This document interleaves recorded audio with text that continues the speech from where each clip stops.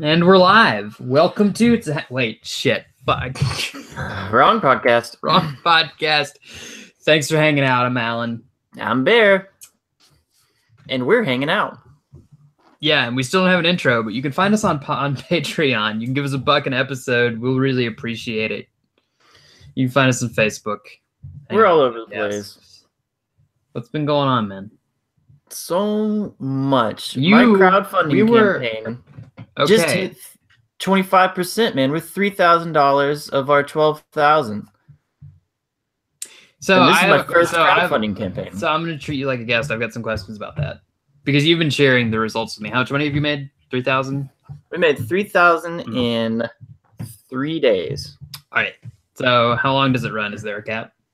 Yep, the 30th, April 30th. April 30th. 3,000, 3 days. So if this were a Kickstarter, I'd be worried. Do you need to make the total 12,000 to make the to get it?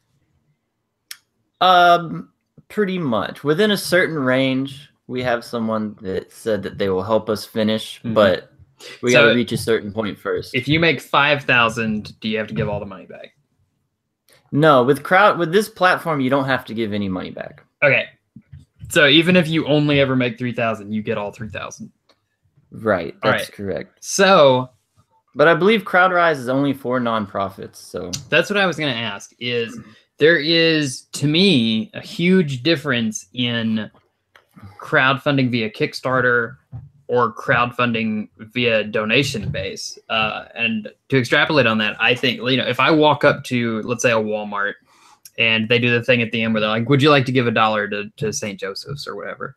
And you're like, oh, of course I would. But then if Walmart were like, would you like to give $1 to us? You'd feel like, no, I would not. Of course not. No. Never. So I feel like donation to nonprofits or good causes is kind of an immediate yes for a lot of people. Does that mean that you have to advertise less? Because I think it does.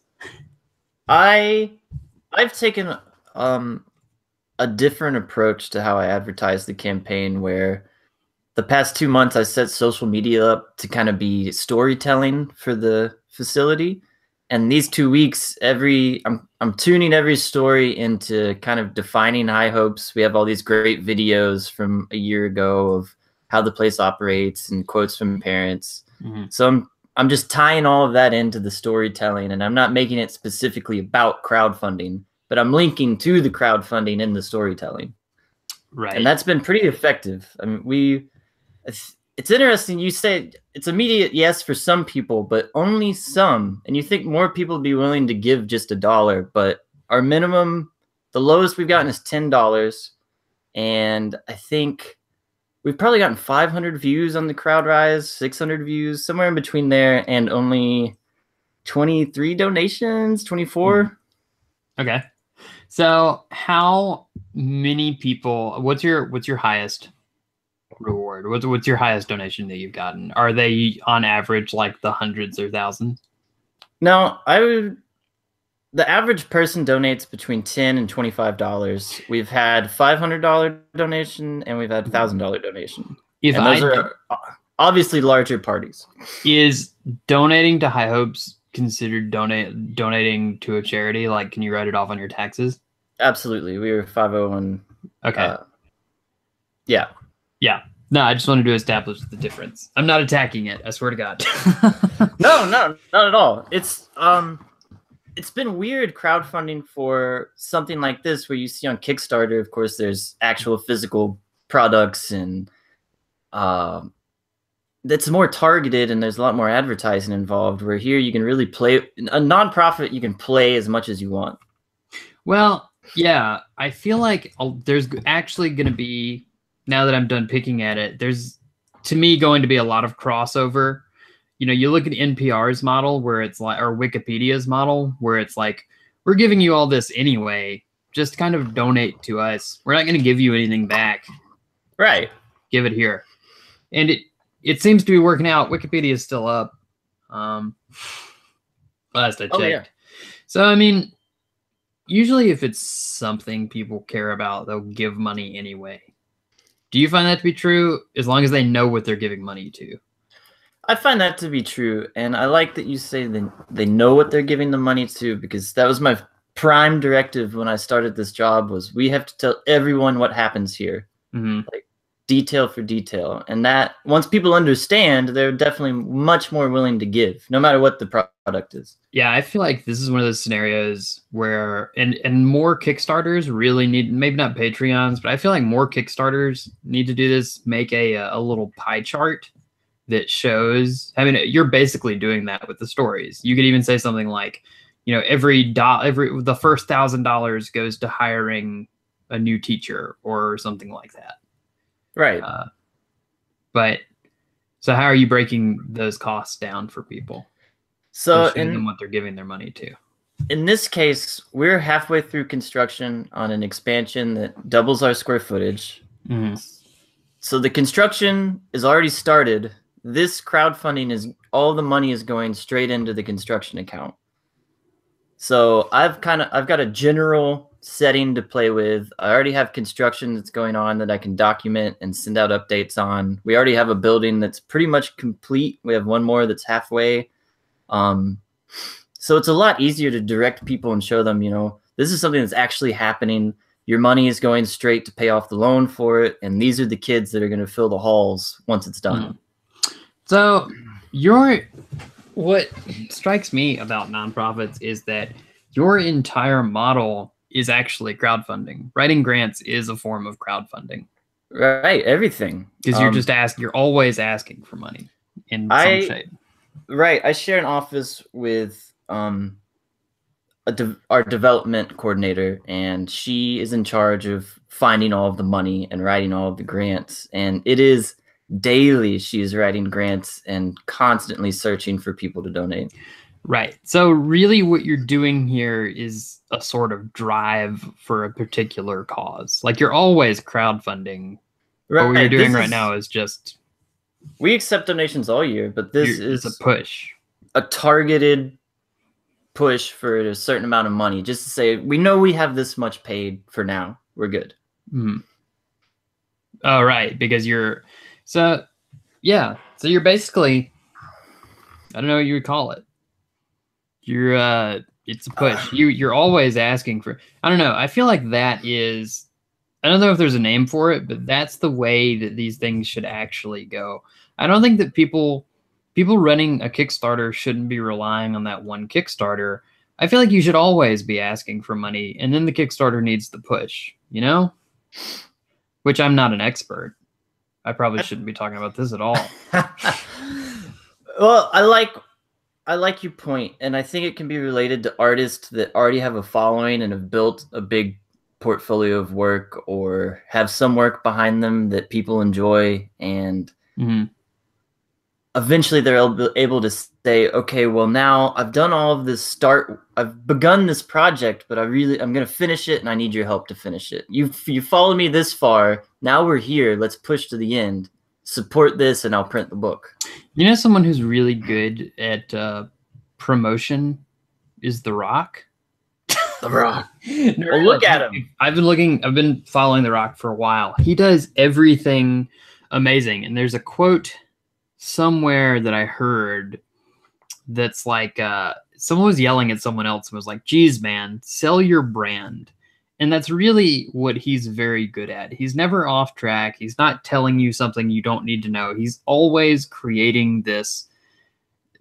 Everything that he does tracks back to the clothes he's wearing or the food he's eating or the stuff he's using in some way, while also showing you how great his life is and how grateful and thankful he is to his fans. Like, it seems like something, when you watch him do it, it's like, oh, he's very easily just crafting this thing. It's very calculated. Exactly. And that's something that you're doing with these stories, is you're creating a brand. You're weaving a net, and you're just trying to catch followers and supporters. Right. With every little post, every breadcrumb, every link back to your brand, that's the net. I feel like there's a world where the best way to do what you're doing is to show pictures of the construction for like a whole year leading up to the crowdfunding push, and then after people have seen what cool stuff the construction is doing or what it can accomplish, then you throw out the crowd push. It's like leaving little candies. Right. So conceptually, we had a long debate about what to make the crowdfunding campaign about, because construction seems kind of general. It's already happening. Very boring. Very boring. And we've already talked about it. We've already made updates about it. We have blog posts about it every month.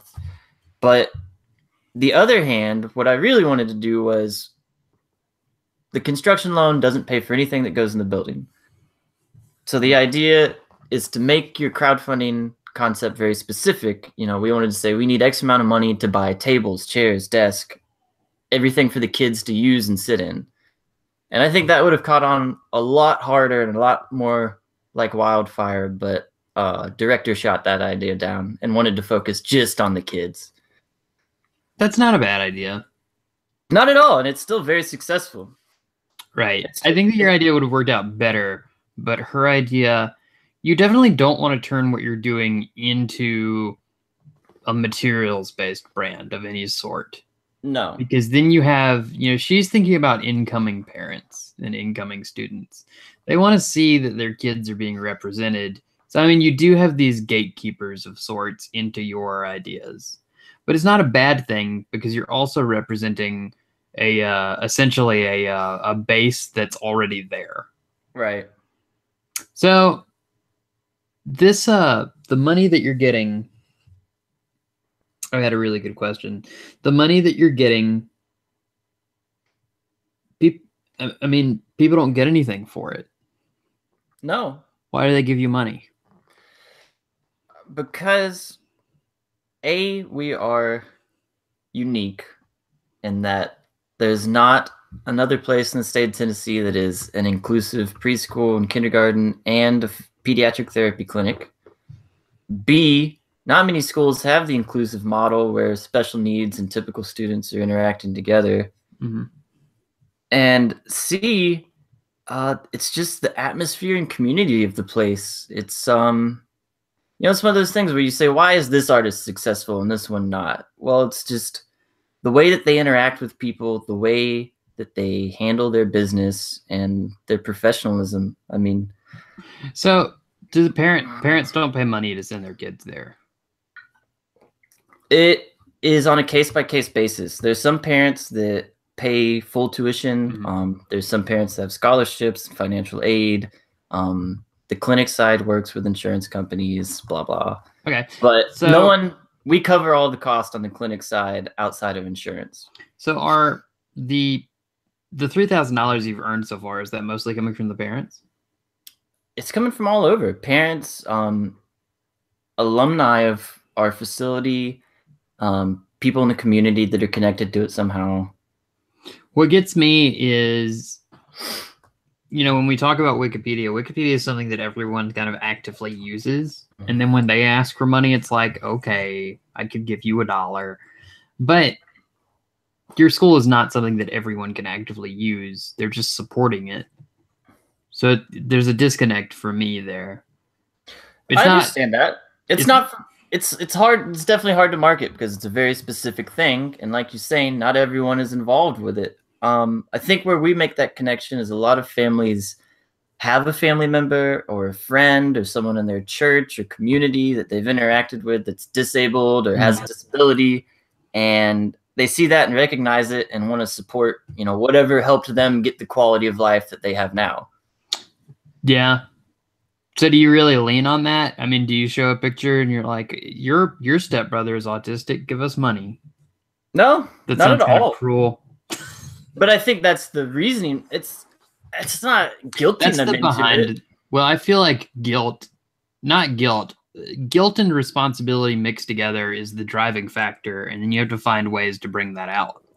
I would say there's a difference between showing a crying, maimed person in a wheelchair being upset in the dark and showing children at play, some of them disabled, some of them not, or maybe just pictures of disabled children doing what they do at High Hopes or wherever. And there's not a guilt factor there. It's just showing that we're providing quality of life and we're a nonprofit. And if you feel like supporting that, then do it. If not, that's fine too. we're getting along either way. All right. I get it. No, I like it. I like it because it's really leaning away from the feed the children approach of showing you terrible things and being like, don't you feel guilty about this? Please give us money. I always hated that. Yes. It definitely worked. I don't like that it worked. Well, that for me, that ties into two things. I wanted to go back and make a note about Kickstarter and artist and whoever. I really hate the campaigns where I'm making this money, and every post is just money. And even NPR, like my local station, just had their spring drive time, and they interrupt the broadcast for 30 minutes every hour to tell you we're taking donations. We're so close. We really need you now to make this deadline. And they make it all about the money instead of what's happening. And that's what people, the consumer, wants. They don't want you. They don't want the guilt. They don't want to know about the money. They just want to see what's happening. And if they want to give, they're going to give. NPR is the greatest current crowdfunding thing that exists in our time. If there's something else that's doing it better, I don't know what it is. But NPR literally stays running from their lights on from people supporting them, and people pay them free. I mean, sometimes they give out a bag or something, but I donate to NPR. I listen to them all year long. Yeah, if it's something you're actively using, then you usually support it. And they're good about it. I like where you came from in saying, like, you're not trying to make anyone feel anything. You're just saying, we need you right now. Don't you want to give us, can you give us a dollar? Pretty much all nonprofits operate at a loss every year, and people don't think about that. They don't think about a nonprofit has to get down and beg every day for money. Right. When we send out an advertisement, it's because we actually have to, or else that's it. I heard this really interesting thing once. It might have been on NPR. It was the statistic. If everyone in America, if you gave to charity the same amount that the total Americans spend just at Walmart on Christmas decorations in November, you could literally cure world hunger for the next 5 years. I would believe that. If instead of buying Christmas decorations in the month of November at whatever you spend at Walmart, you instead spent it on the hungry and homeless, you would fix those problems. And that's something that, you're right, a lot of people don't think about that number. How much money does it actually cost to feed everyone in the world? Probably like $1 a person. Yeah. It's just being aware. Right. But work talk leads me into more fun talk where I can say this job and the work I've done before has led me to 3 requests for website work. Okay. 3 individual requests outside of work. So you mean making people's websites or updating them or what? Making them from bottom up. Okay. What are they? Can you open up some doors here? I can. One is for a party truck service in Nashville. All right. One is for a t-shirt company in Nashville. And the third one, I have no idea. Okay, so you got an email from a nameless person. Oh, it's someone I'm meeting next week to discuss the details. They just said website, and they talk about the details in person, so right. We'll iron that out.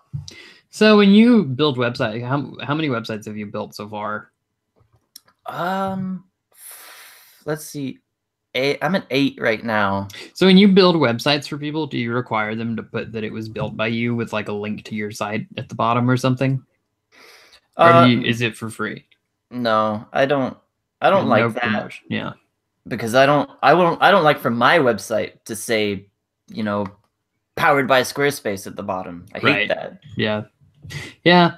That's one of the things, like, there's a point where the services you provide have to be away from your name. If you're hiring someone to mow your lawn, you don't let them put a sign in your lawn that says taken care of by James. And so or if you fix your windows, wash your car, the things that you own and pay for can't be a walking advertisement. It has to come from word of mouth at a certain point, right? I sign my illustrations and make sure that somewhere in the product it says, this art was done by Alan. That makes sense to me. Well, it's like when I make these people's websites, someone's going to ask them, hey, who made your website? And they're going to tell them. Right, because it's something that everyone needs. It's kind of this commodity it's become this commodity that's never going to go away. Everyone will eventually need a website. Not everyone, but most people. It's interesting because as I've become more confident in my website skills, and now that I do it in my daily job and people know about that, it's the requests have gone up in my gosh, what am I trying to say? I have no idea. Your inbox? Yeah, my inbox is blowing up, but I lost my train of thought. Keep going. No, so you were saying before the show that you got this from basically doing free work before? Yes, that's what we were leading into. Damn, how could I forget that in a matter of seconds? So 3 or 4 of the websites I did last year were pretty much pro bono. Mm-hmm. And everyone says, no, don't do work for advertisement or whatever for free. But slipping 1 or 2 in is okay, especially if you do a good job and it's a business that you like and want to support. And of course, those are in my portfolio and would have led me to what I have now. I don't think I would have gotten asked if I didn't have the web portfolio to start with. Right. And you're never going to do anything. Okay, this is going to be controversial. I don't think you're going to do anything valuable until someone starts paying you for it. Or until you know that it's going to lead to a form of money. I think that there's things that you do that are personal. Oftentimes, those things don't actually lead to money. Oh, no, and I want to clarify that that's tying the value of art and to money. As far as illustration goes, website stuff, for me, that's not about art. That's all about money. Yeah, it's a service. Right. But when someone pays you for something, it's also a service. If I buy a painting that you did, the work that you did became a service that you did. Right, but you can make art of value without it being sold. Yeah, definitely. Okay. I just wanted to clarify that point. I feel like, yeah, art is valuable without being sold. It's also something that's important to realize, and a rule that goes without saying. I feel like trying to debate that would be kicking a dead horse. Nobody needs to debate that. It just is in existence. However, being able to enjoy art without paying for it is near impossible. There is in some way that you're paying for everything. If you're using Google Images to look at a Bernini, then you're paying for your internet. At least they're selling your data. They're selling your data. They're showing you ads in some way, shape, or form. Google definitely taking in the analytics. I mean, you're always paying for something in some way. It's almost like dating. Have you heard the thing that's like even if you have a girlfriend, you're still paying? Whatever. Anyway, all business and art is just dating, right? For me. No, yeah. There's this really bad thing out there about self-promotion.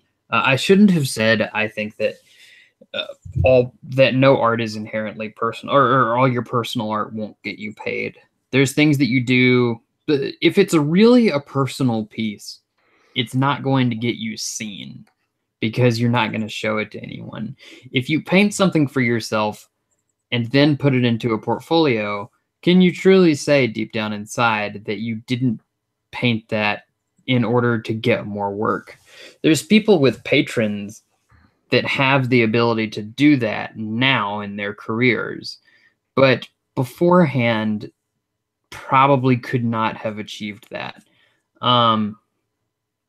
In some way, shape, or form, they were paying it forward. The idea of promotion being bad is wrong because everyone in the world has paid for, most creators have paid at this point for some form of Facebook advertising or Instagram advertising. That's basically the same thing as doing work for free for a promotion, because you got that somebody earned that money somewhere. You earned it somehow, and then you put it towards your own promotion. How is that actively different from working in order to promote yourself on the cover of somebody's book? I grant you that sometimes if someone doesn't have the money to pay you, they often don't have the money or means to promote you and don't have a large audience base. However, if it's something that you believe in and something that you were already going to be doing anyway, then you may as well do it for free if you're not actively being pursued for paying gigs. Wayne Reynolds worked very, very cheaply for Paizo and Pathfinder for years because it was something he was already painting. And then he turned around and said, now if you want to keep my imagery, which I've used to create your brand, you have to pay me more. If Wizards of the Coast contacted me tomorrow and said, we'll pay you $20 for a Magic card, I would immediately take that, because at this point in my personal career, that promotion would be worth more, I feel, than the $1,800 I would be missing out on. Right. It's an investment. It's an investment in yourself without spending any money. It's just time and effort. It's like you're saying about your websites. My career where it is now is totally based on the idea of me working for promotion. When I was in college doing fantasy work, Alex contacted me and was like, I want to do a publishing company. And I was like, cool, you can use some of my paintings for it. And then I started painting things for his books. They went on the cover and somebody called me and was like, I'll pay you this much money to work for me. And that's exponentially grown since then. See? Without his book covers to spread the word of my art, it would have been astronomically more difficult to do it on my own.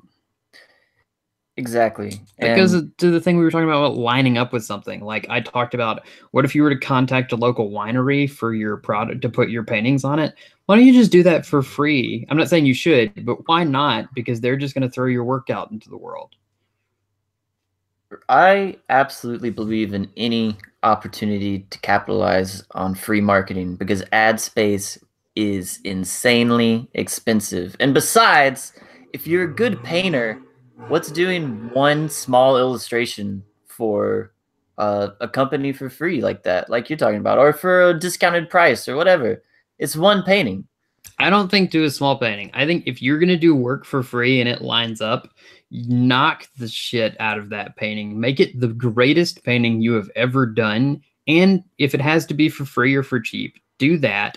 And then what you're going to do is your work is going to single-handedly make that product more popular, and you can up your prices next time when that company needs you to make them more like I think that if you can bite the bullet long enough for the cheap payment, then it's an exceptionally good business model. You do things like books don't exist without the art on the cover or the design on the cover. If you do that in such a way to where the brand of that title becomes so dependent upon the work that was on it, then they will infinitely pay you money to grow that brand. If they make $1 million off that book with your art on it, they're going to want your art again. Yes. And they'll be able to pay you more. Make it successful. Don't do shitty work. From a practical standpoint, maybe you're an amateur artist grinding it out in the studio, just painting fan art or whatever you're interested in or whatever you need for your portfolio. How easy is it to get a prompt from someone and just read from that, paint it, and make it the best it can be? That's a break from work, I think.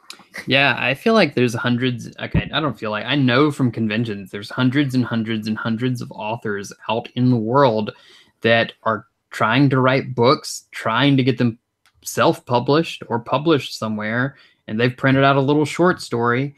And you know what they need for that is they need art for the cover. If you can find somebody whose story or idea matches up with your art, just do it for them, because that's double the reach that you can hit on by yourself.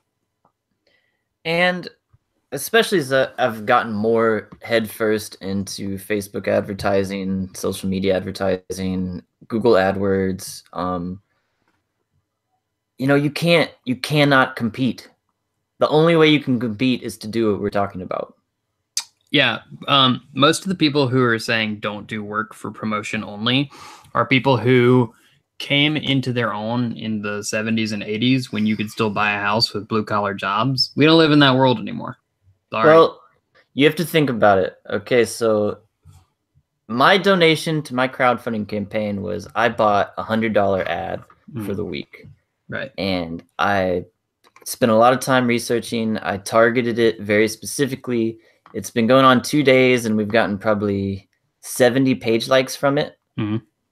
But that's $100 just to get 70 people to like your page so far. Oh, and yeah. maybe it'll get over 100, maybe 150 by Friday. But Right. Still, would you rather spend $100 to buy a 5-day ad or spend the day painting a cover? Yeah, like I said, you're giving something anyway, and that's money that your entity earned in some way, shape, or form in the first place that Right. it then gave back. The idea of people promoting themselves through Facebook or Instagram with paid advertising has always seemed very strange to me. If you have a product or a push, it might be worth that advertising, but on that scale, you're competing with not just the niche or the industry that you were already in. You're now competing with everyone, and I do mean everyone. Right. I saw an Amazon advertisement on my Facebook the other day. Do you really think that you stand any chance of outselling, of outbuying Amazon on ad space? Because you don't. It's tough. People are going to see your ad, and you're right. If you have a product or something physical or real that's attainable, then you have a better shot. But I've never understood artists, and I've seen them talk about it, buying ad space on Facebook because A, they don't have the capital to compete, and B, you're advertising your art page. Who's going to click on it? Right. It has to be something sellable or something they can immediately act. You learn in school something that should always, in papers or in speech writing, something that you should use in your daily life, which is some sort of actionable approach. I don't want to go too much behind the scenes here, but whenever I email people to be on the podcast, I make sure 100% that their only actions they have to give an action, and their only actions is either yes or no, because these people are very busy, just like everyone else in the world, and they want something they can do simply and effectively. And that's saying yes or no. It needs to be actionable. Don't just say like my page, because they can do that and then never care about you anymore. The other side of that coin is this is something I encountered as a nonprofit, was looking at advertising. I had to stop and think, well, if I buy up a bunch of advertising space, well, are people going to think they're buying ad space? Why do I need to give them money? And with an artist, I can totally see the same situation where they say, this artist is doing well enough, he can buy ad space. Why should I support him? Yeah, there's some things where that might be true in a home setting where you're sitting there. Usually people don't think about, you're thinking about advertising. The people looking at that ad are not going to be thinking about advertising or the means behind why they buy things. It's the same reason that a booth at a convention works if you do it right, because people in the moment of purchasing don't actually think about those things. It's like, otherwise I might walk up to buy something from a store and then think, oh, I don't need to give this thing my money. They have enough money to be in Walmart. I don't know. Well, Walmart's different. Okay, what you're saying is valid. You can totally subvert that by having a product that totally takes that original impulse over by the need or want of it. Right. Why do you buy Triscuit over Ritz crackers? Because one of those aligns with your personal beliefs more, whatever that is. Maybe it's the colors, maybe it's your reaction to it. I don't know. It's always reaction and action. There's a huge difference between both of those crackers. That's another, yeah, and it goes to different people, right? They're selling to different people, and they're aware. One thing I want to jump on is like, we talk about competing with Amazon or other people with ad space. A company like Amazon has statisticians that they've hired that, from looking at hundreds of millions or having programs that look at hundreds and millions of pieces of data, they know before they put an ad in the water, they know how many people it's going to reach and how many people are going to click. They know within a reasonable estimate what's going to happen. They're not doing anything for random. No. But you are. You don't have the time to sit there or the money to spend to buy this amount of data to know, like, okay, I need to make my ad red, because if I make it red, 30% more people will deal with it. And if I pick 25 as the age group, that'll reach 100,000 people. And then the amount of these people that like red, you can't break that down. You don't have the ability to do it. No, not at all. I spend a lot of my day looking at analytics, but even then, what I do is very basic.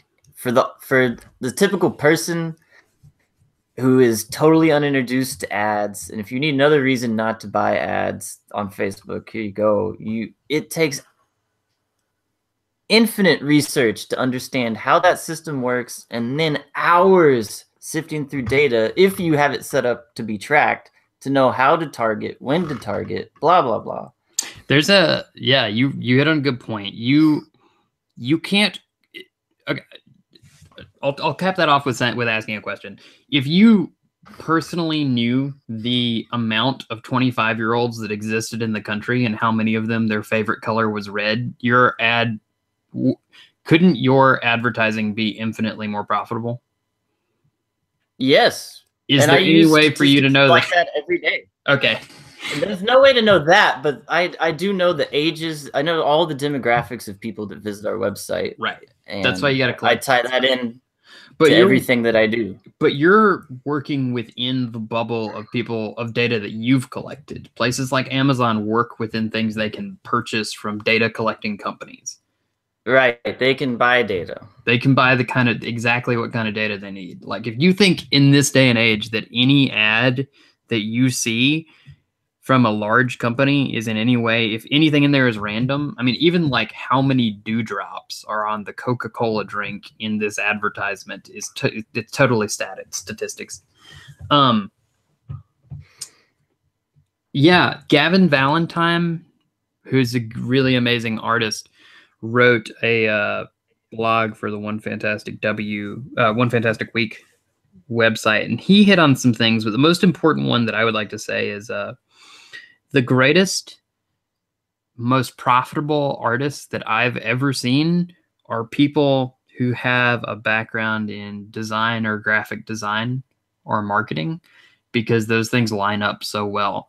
He talked about this thing of having like 3 to 5 words that you use that portray your brand, and making sure that everything that you create, from the things that you buy to like hold up your banners, to the things that you paint, to the paper you print on, somehow matches those words. So like, let's say, my work could be classical, realistic, dark. And then I know what my brand is, and then I can even choose my color palette from that. I can choose what kind of fabric I want to buy from that, what my booth setup needs to look like. And what I'm getting at is, you can't afford the data Amazon can buy. The only thing you can control is what comes from within you and your space. And so you have to kind of do it. You can't look at what Amazon is doing and replicate it. It's impossible. Do it the other way around. Look within yourself, figure out what your brand is, and then market that to a great extent. It's what you're doing with High Hopes. You're looking at the interior data and then marketing it outward. Exactly. Rather than bringing people in. You're saying, look, we're High Hopes. That's the start. You're yourself. This is what we do. Let me show it to you. Don't you want to give us money? That's just the 4 rings of outreach. Right. And the don't you want to give us money part is always the last. It's last, and it's always left unsaid. Oh, yeah. People are really bad about saying, I'm really bad about saying, look, can't you buy this from me? Right. It's your work or your story or whatever it is needs to be able to speak for itself. I think a lot of people, the biggest thing that a lot of people get wrong is there's a you that's in the studio or a personal you that might be polite. But when you're promoting or selling a company or product, don't get that confused with that other you. If you're at a convention booth or at a store selling a product, you are selling a product. Don't confuse that with a museum or a friendship. Well, we're talking about promotion here, and it can be a little disenchanting at times, which is okay. Marketing promotion is gonna take away the magic of some stuff, but as we encounter more people that want to be these independent artists, that want to run their own business as artists, as illustrators, you have to take away some of the magic, and you have to think about these things. Well, I mean, do what you're doing and then come back around and be friends. Like, then show them the magic. Like, you know, if you're at the store selling something and somebody walks up and they're like, "Hey man, are you free for coffee?" You really want to be like, "No, why are you asking me this? Please buy this CD." or always bring it back to buying the CD. And then afterward, maybe you're like, "Oh, it's why asking for waitresses' numbers are really bad. They have a job to do."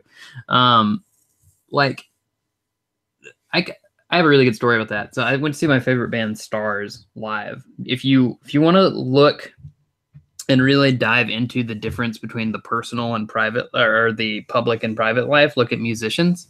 So I went to see my favorite band, Stars, years ago, and on stage they're doing their thing. There's actually no time for them to talk to you, but they have to approach the situation in a very personal way because everyone paid money to see them. It's a very direct thing there. So they're interacting with you while also performing their job. They're not singing this song for the first time. They know why they're singing that song. It's to make money and show it to you. Live. You paid to see them live, and that's what they're doing. After the show, what? They played it the night before, the night before that, and the night before that. Yep. And then after the show, I sought them out, and I hung out with them. A lot of people didn't do that. I was one of the only few people that I notoriously seek artists out after the show. And it's almost like talking to a different person. Their stage personality is so ridiculously different. And they're not trying to sell anything to you in that moment. Like, they've crafted their stage personality to only sell more tickets, or like, because they know people are videotaping it. Maybe they play a new song because they want you to buy the CD. When you see them behind the doors of the show, they're like, "Oh, hey, how are you? What do you do for a living? Thanks for coming to the show." It's just regular people talk. And I liked them for that too. But anyway, yeah, that's my story. Two sides of the coin. There's always two sides of the coin. Don't get them confused. If they'd have walked out on stage, looked at everyone and been like, "Hey, how are you guys doing tonight? What do you all do for a living?"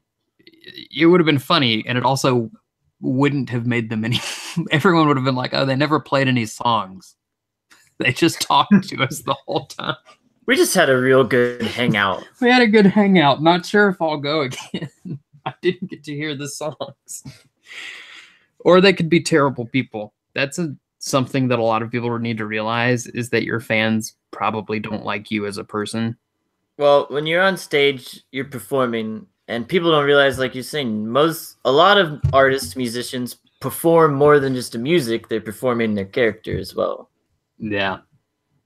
Like, I don't even, yeah. I think a lot of people, you want to make them believe they like you as a person, but you actually have no idea who they are. I feel deep compassion for The Rock and what he's about and represents for me. I have no idea who he is in person, but I don't actively feel that right now. I don't feel that disconnect, even though I have no idea who he is.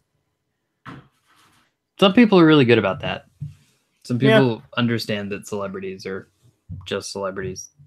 They're just people, man. We're all just people. You want to give me a rant on currency? Because I want to give one. Oh, yeah. Just say your thing. So I don't know if how you just many. read back what you wrote. I can do that. I don't know how many people have even heard about currency yet. I didn't hear about it until our group posted it, but it's a new Instagram-like social media platform apparently that is tip-based. And I'm not sure how that's going to work out, but you buy tokens in whatever currency you have. You buy these tokens. They're worth half a penny, which seems insane to me. And you're able to tip whoever you want. So it's a visual platform where you post pictures. All users post their pictures, art. I guess it's really tailored towards creatives. And then if you like their work, you can tip them for that work that they do. And then initially you can't comment or share on anything until you've tipped at least 3,000 tokens, which is roughly $15. And beyond that, who knows what the model is, because there's nothing really displayed about that. But I think this is such a ludicrous idea, and it's going to crash and burn immediately. No, it's not, because you're going to have, like I said, it's a well set up thing. Like I haven't actually looked at the site, but it looks like their graphic design and user interface is pretty much is solid for what it is. Pig on a lipstick. A lipstick on a pig. Freudian slip. It's great.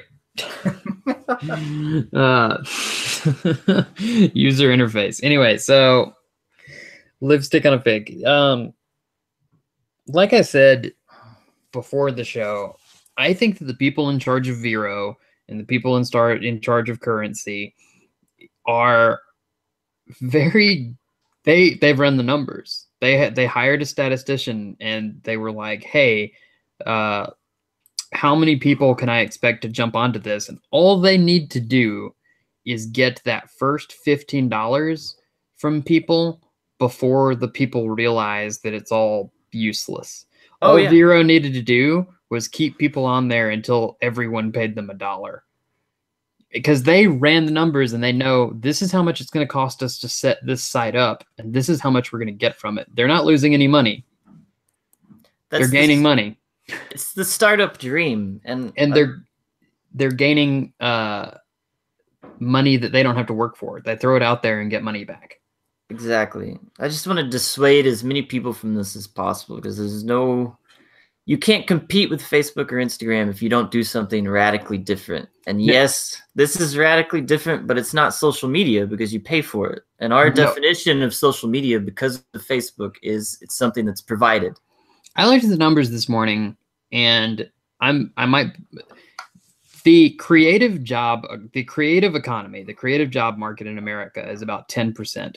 That's featuring designers, art directors, editors, writers. So the illustration or actual painting, photography, fine art mix is I would assume roughly 3 to 4% of that. So you're only about 4% of the job market here. And who knows what that even represents of the total population. I couldn't find numbers on that. So you're not even a minority at that point. You're not even an iota. The things that you like and appreciate in your sense don't represent the whole at all. No, I don't think in any case it does. And so, oh, that's true. So maybe I'm getting too much on a tangent here, but like the reason that I looked that up is because pretty much every creator that I've talked to or looked at, every time something seems to go wrong with Facebook, they're like, oh, is this it? Is this finally when we don't have to deal with Facebook algorithms anymore? And I really can't stress enough how wrong that idea is. Facebook's capable of doing things that with your business that you could not possibly do on your own and couldn't have done. Back in the 80s, you had to print your portfolio out, find mailing addresses and send it out to people, or fly or drive or walk to wherever you wanted to go. Right. To talk to someone, write actual letters. But like, man, Facebook's really changed all of that. The fact that anyone wants to go away is kind of strange. Yeah, they definitely do some things poorly, but I can't stress enough, my sister doesn't know any of that. My sister and aunt are active art buyers in their communities and online. My sister definitely online. And she has no idea what ArtStation is, and she'll never go to ArtStation. And that's really all there is to that. She's only buying things that line up with the things she's using, which are Facebook and Instagram. And despite the Yes. hearings, that a lot of people don't know this. Mark Zuckerberg's stock went up. He made $6 billion sitting in that room talking to that committee. $6 billion. And while that was happening, there was such a boost in Facebook user. Anytime something's happening in the world, whether it's Mark Zuckerberg, or bombing Syria, Facebook blows up. It's not going anywhere. People avidly use it. I actually think someone could threaten to kill your family on Facebook and you'd still post something. I don't know. Maybe not you. That was a bit of a reach, but Yeah, you did good. I think that anyone that's not succeeding on Facebook, the way they want to, cannot blame Facebook for that. no. If you don't have a large following, that's because you don't have a large following. That's all in your work and what you're doing online. And maybe it's not necessarily the quality of your painting, but just your efforts in getting your work out there. Right. Let's be clear. Marvel and Disney don't have to buy ad space on Facebook. No, everyone knows. You can't. They do. They do it so they can generate more profit. But they don't need it. They just do it. That comes from, that's again, they have the ability to work from the outside in. You can't do that. Someone told me at the last convention, why would you put your name on something that's an ad? No one knows who you are. Yes. Put your best piece of art on it. Absolutely. Like, anyway, all these things that are marketing to creatives are just trying to leech your money. It's ridiculous. We're not going to know what the next platform is. I deeply believe that. Oh, absolutely. Yes. Yeah. But yeah. Oh, that's a good point you make, in that any artist shouldn't be looking like Vero. When you signed up for Vero, it was all artists. Any platform you go to that the majority of the population is artist, and you're an artist and you want to sell work or promote your own work, you're only going to be promoting it to other artists. A lot of people are really grateful for what Spectrum did, and it's getting an outreach to designers and more fine artists now, which can be a good thing. It was originally started for illustrators. Besides that, Spectrum is totally self-contained. It relies on the entrance fees that artists pay to get into their book in order to publish. And then when it publishes, it relies on artists to buy it because, once again, most of the time, if you're not in that industry, you have no idea what Spectrum is and you're not going to buy it. That's great for them. It means that things like DeviantArt, ArtStation, outside of art directors who are in that industry and maybe looking into those things, none of these platforms are going to get you any money or any outreach. It's only going to connect you with other artists. Unfortunately, that's not incredibly useful as a business. As a person, it's invaluable. And you should still do it if it's something like ArtStation and it's free and available, but don't put stock into it. I'm making something like ArtStation. Yeah, are you going to announce that now on our last 13 minutes here? Yeah, why not? All right. I mean, we've been talking about it the entire time, so now let's talk about an art community where you can go. I'm making a website that has the image press, the user gallery functionality of ArtStation, and then the classic discussion forum software that every forum you've ever been on in the history of the internet uses. You've got the old CG Hub out thing, right? It's basically all that right. stuff. Yeah. Right. It's basically like that. So it's going to be a forum, a discussion forum with art topics, all for artists. And it's going to range from, just your general, how was your day discussion, to critique section, to traditional medium section, business, conventions, blah, blah, blah. And each user is going to have their own profile with their own art gallery. Their portfolio is going to be there. They can upload as many pictures as they want, share it, post it to the forum, all of that. So the user functionality is going to be seamless between the two sides of the website. That's only going to be an art community, right? You're not looking for any outreach. No art outreach, no promotion. I'm looking for an art community where artists can go get outside of Facebook. You know, there's the One Fantastic Week group. There are a lot of great groups on Facebook for artists, but you have to scroll through the endless feed.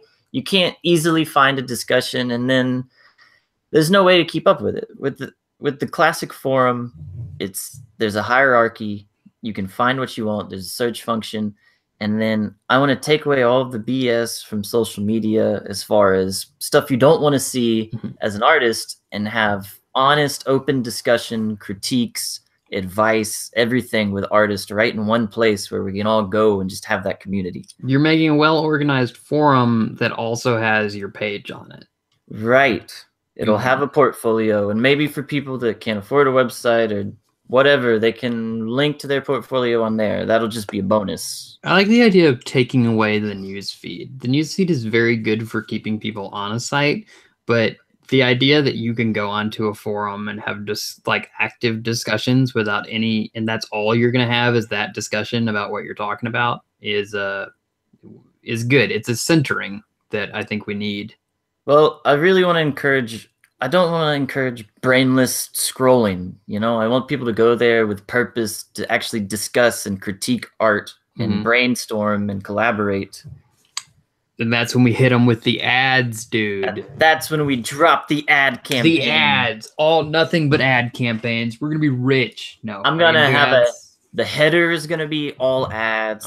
Left sidebar, right sidebar, footer. I feel like we can fill up at least 80% of the space without giving people seizures. So I'm not gonna have any ads. No ads. I'm paying for this out of pocket. I'm using Amazon Web Services to set it up. So I'm working from scratch with a Ubuntu web server through Amazon. So it's taking a little more time, but I get a lot more functionality than I would using any other platform. And I like the idea that you're creating a nonprofit website for artists. I think that's something, I think that the biggest reason people don't like Facebook is because it's become a place where you feel like you need to give and give and give because of your business and your name and your art. And there's that pressure that it's just not giving back, and it just keeps making money off of you and what you're doing, but you're not making money, and taking all of the money out of that and saying this is, you know, it's something that could be fully fed off of something, off of like Patreon or a donation push. It could be Wikipedia for artists, but with a discussion forum, you know? It's perfect. And it's like on Facebook, you see all these artists hiding in groups, and you know, you've got to go off to these places, and the groups are great, but we need the structure, the function, and a real home base where you can go to. I hear, you know, Alex and I were talking the other day that we need to produce some sort of mainstream freelancer blog, because I hear in small groups every day or experience things that people just need to know.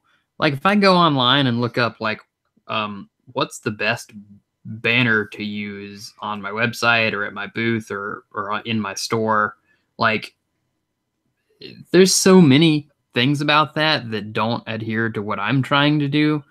It would just be nice to be able to have a place to search that in that niche. Yes, and maybe this won't be a blog, but I feel like that's a question I want asked in my forum. Well, yeah, forums were always about people saying things and then other people commenting. And so here we'll have the artist community of people who go to conventions and do all of that work, and we'll actually be able to have that discussion. But you'll also be able to have that cross connection of fine artists. Yes. And designers, hopefully.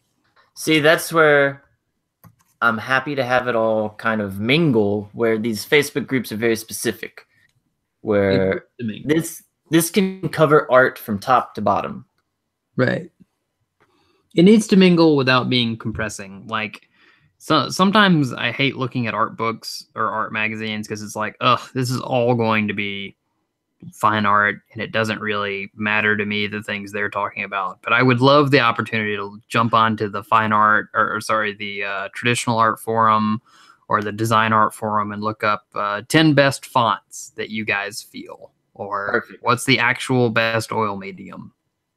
Yes. And it sounds great about it. It needs to be a place where professionals can have discussions. So we're looking at that coming the 1st of May. All right. We'll see. We'll see. I'm tentatively excited, and I think that it's something that when you, especially right now with the atmosphere that things are in, I think it's an exciting horizon.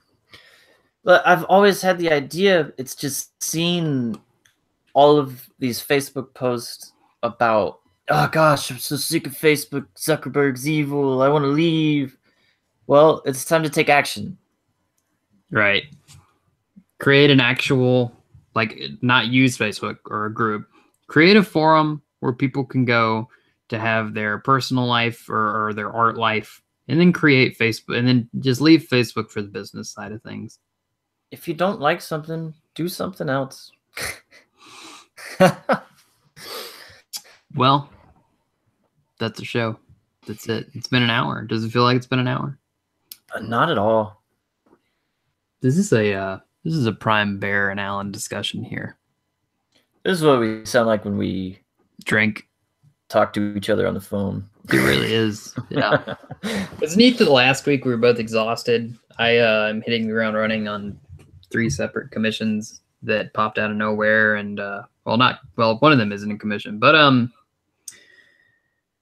it's neat. I feel like we were exhausted because we were looking to work on the horizon, but when we're in the thick of it doing work, we're excited, we're thoughtful, we're thinking. I heavily advocated to a lot of people this morning, from my girlfriend to my friends, that the only way to actually be happy is to continuously work for something and go to bed exhausted. I won't disagree. I'll say while I was planning all of this, the crowdfunding, the website, my current art projects, I was tired, like you're saying, like last week. I was just, But now that I'm in the thick of it, there's so much energy and so much happening. I can't stop. Thought takes away more energy than people think it does. That's another reason that I would be... That's why I backed off social media for a while. I felt like I was putting... Even though it doesn't feel like it, you end up putting a ton of emotional and anxiety effort into that. And it takes away from your energy toward working on art. And that's not the goal. The goal isn't to have so little energy from Facebook you can't work on art. No. And we talked about promotion a lot and how hard it is, but it's really not that hard. Just paint and put it out there consistently. Yeah, I love what you said this morning. What did you say? It's like, if you don't have a following, it's because your work's not actively connecting with a community of people. Or right. I think I have it in a tab right here. It said, if what you do is good enough and relevant to a population of people with an honest message, you will create a following. There are no tips, tricks, or trends. I like that. I like that a lot. People like Donato, who we had on the show, became who they were totally outside of the internet, which is pretty neat. I think that's what everyone did on the show. This is true. Just become, there's no tips, tricks, or trends. Remember, there was a point where everyone was like, oh, if I could just get this easel or this brush, and everyone was spending a lot of money. And then the more you grow, you realize that actual art growth comes from technique and passion rather than anything that you actually have on you or in your studio or where you're painting. And now I feel like you slowly learn that there's no tips or tricks to being successful at art. You just kind of do what you do. No, that's exactly right. Ignore everything. Ignore us. Keep your head down and work. Get back to work. If you like what you heard today, if you have any questions, comments, critiques, if you want to be on our show, if you want us to talk about something, you can find us at hangingoutpodcast@gmail.com. You can pop up on our Facebook page or group, which has seen very little activity lately. I really need to change that. Hanging Out with Bear and Allen recently changed to Hanging Out. We have Patreon. We're going to keep doing this thing for free. If you want to give us $1 an episode, that would be great. But we'll be here hanging out. AlanMorrisArt.com. I'm Bear Isles, BearIslesArt.com. Let's go get a drink. See you next week. Time for dinner. Bye.